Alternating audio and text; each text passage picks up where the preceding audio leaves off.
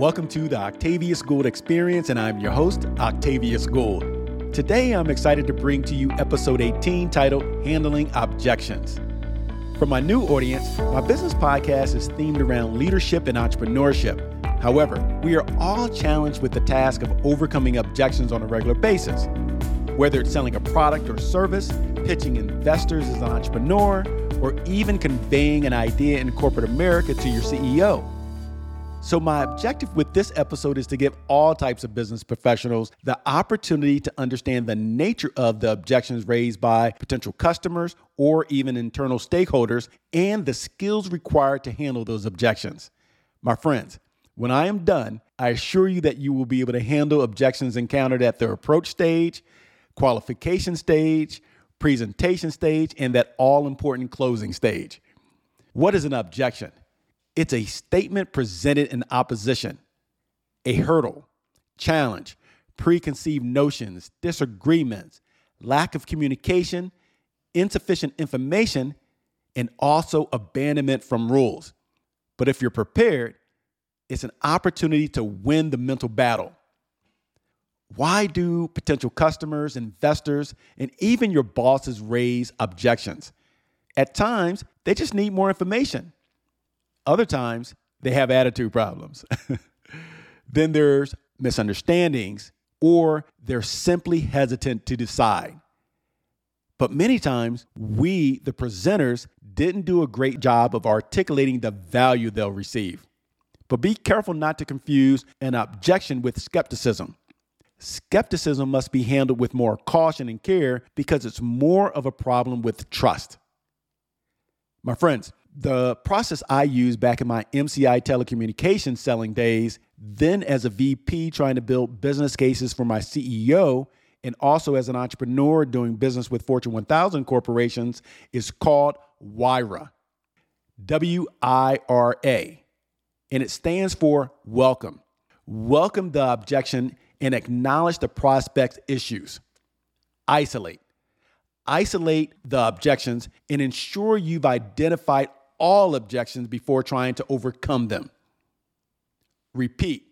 Repeat the identified objections back to the decision maker to make sure you heard him or her correctly. And lastly, answer. Answer every objection confidently, then move back to the closing stage. Before I share additional insight on handling objections, I would truly appreciate if all of you help me by liking, sharing, and subscribing to my podcast. Thank you. Truly appreciate that. Here's some more tips on handling objections. My friends, the situation of a customer or internal decision maker offering objections is often unavoidable. The better prepared you are to answer those objections, the greater the likelihood of your success. Remember this. A question should not be confused with an objection. Also, don't argue with people. Roll with the punches. You want them to buy or agree to what you covet. If it's a business need, keep in mind that your boss may just be throwing objections at you as an opportunity to coach you up.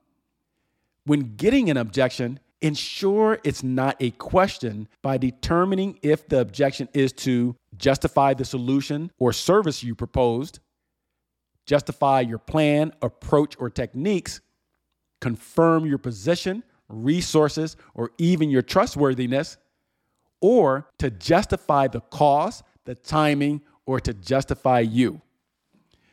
One of the biggest opportunities to get better at handling objections is to get better at listening. During my sales leadership days as a sales manager and a VP of sales, I would frequently ride with sales representatives to customer appointments, and we would be extremely prepared. We would know the customer's current reality, the challenges that they face, their competition. We would also have an idea of their pain points. We would get to the meeting. We would sit down. We would be polished, professional, build rapport, go through our presentation stage. And I would notice at times that some sales professionals failed at one important area. They didn't listen.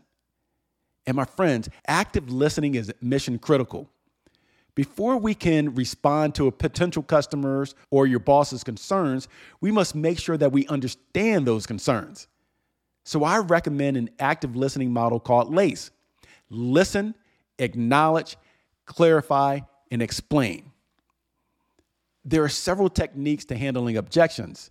You can use these or develop your own based on the LACE model that I just mentioned. The echo technique. This can be used to help keep the decision maker talking so that you can clarify the objection. It's a reflection or echo of what the person has said. Here's an example. They may say, the price is too high. Your response is, too high? Then we have the feel, felt, found technique. This response can be used as part of your explanation phase. And this is if your prospect is more of a filler than a thinker. Here's an example. I understand your thinking. Other customers thought the same thing when they first saw this opportunity. However, they found that and then insert a very strong benefit statement. I'll repeat that. I understand your thinking. Other customers felt the same thing when they first saw this opportunity. However, they found that once they engaged our organization and implemented the service, there was a true return on investment, but more importantly, they experienced a great customer experience with our service team. Then you can convert it to a question. The prospect may say, well, I have XYZ stock and I'm satisfied. Here could be your reply. Would you be interested in finding out if your loyalty with XYZ company is costing you money? Then pause and wait for the answer. You know that old saying, the first one who speaks loses? You must persevere. Handling objections to achieve success to getting that yes comes when you truly believe in what you are doing, your idea, your service or product, your company, and more importantly, yourself. So be confident. Also, knowledge is key. In the words of Michael Corleone from The Godfather, know your competition. I love that movie. I could watch it 1,000,000 times, all 50 of them. But you also want to know your strengths and weaknesses as well. As a professional who's focused on self-development, you're going to have more success if you are able to eliminate more of your weaknesses. Know your product or service. You have to understand the features, the advantages, and the benefits of your service or product and be able to convey that in a way that your customer understands it as well. Or if you're pitching an idea to your executive team or your CEO, you must know the value and ROI, that's the return on investment the organization will achieve. Become great at anticipating what the person's objections may be and have a sound response. If you're presenting an idea to your boss, you've been around him or her long enough to anticipate what they may object to. If you're pitching to investors, you already know what objections they'll likely raise. If you're trying to close a business deal, you've heard it all. Be prepared to answer those objections with ease so that you can resolve or eliminate the person's concern up front. And here's what I mean by that. Understand the customer's current reality and their environment, their industry, and what similar customers have opposed to. Prior to even getting to the trial closing or the close, embed information regarding potential concerns that they may have that are similar to other customers in your presentation. And many times you'll find that by covering it, they'll look at you as a trusted advisor because you already handled some of the questions and or concerns that they may have. But then there's one common objection that we all get, whether it be from your boss, potential customers, investors, or even your spouse when you're trying to buy a new home, car, that bag, or even a nice new boat like I want. That is the price is too high objection. We all have heard that. The price is too high. It's too expensive. You must have a predetermined strategy as to how and when you'll present price. When I remarry, I'm not mentioning the price of that Sea Ray boat that I want until we're already test driving that thing on an open sea. I'm going to make sure the sun is beaming on her beautiful face. Luther is playing in the background, relaxing her mind, and she can't hear what I'm saying over the waves. But when you're presenting price, my friends, Begin with summarizing the benefits the decision maker will get.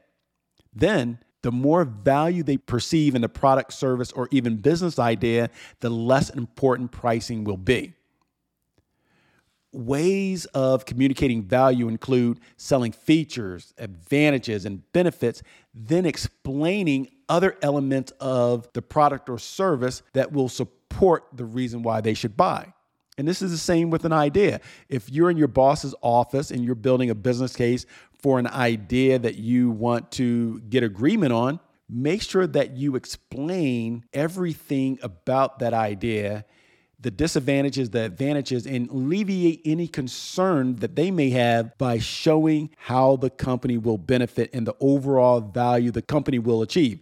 And always make sure there's a return on investment, but more importantly, that you're able to articulate in a very concise way what that ROI will be. And when confronted by lower price competitors, don't overreact. Stay cool, stay calm. Determine the variance of the price and trial close the decision maker as to his or her current perception of the value of your service. And lastly, address that price objection by selling value, the value of a good business decision, that is. My friends, if you covet compelling content on entrepreneurship, leadership, or different aspects of business when I sway away from my common theme to address the challenges that professionals are having overall, please hit like, share, and subscribe to my podcast today so you'll be alerted to new future episodes. Thank you so much. I'll see you on the next episode. Carpe diem.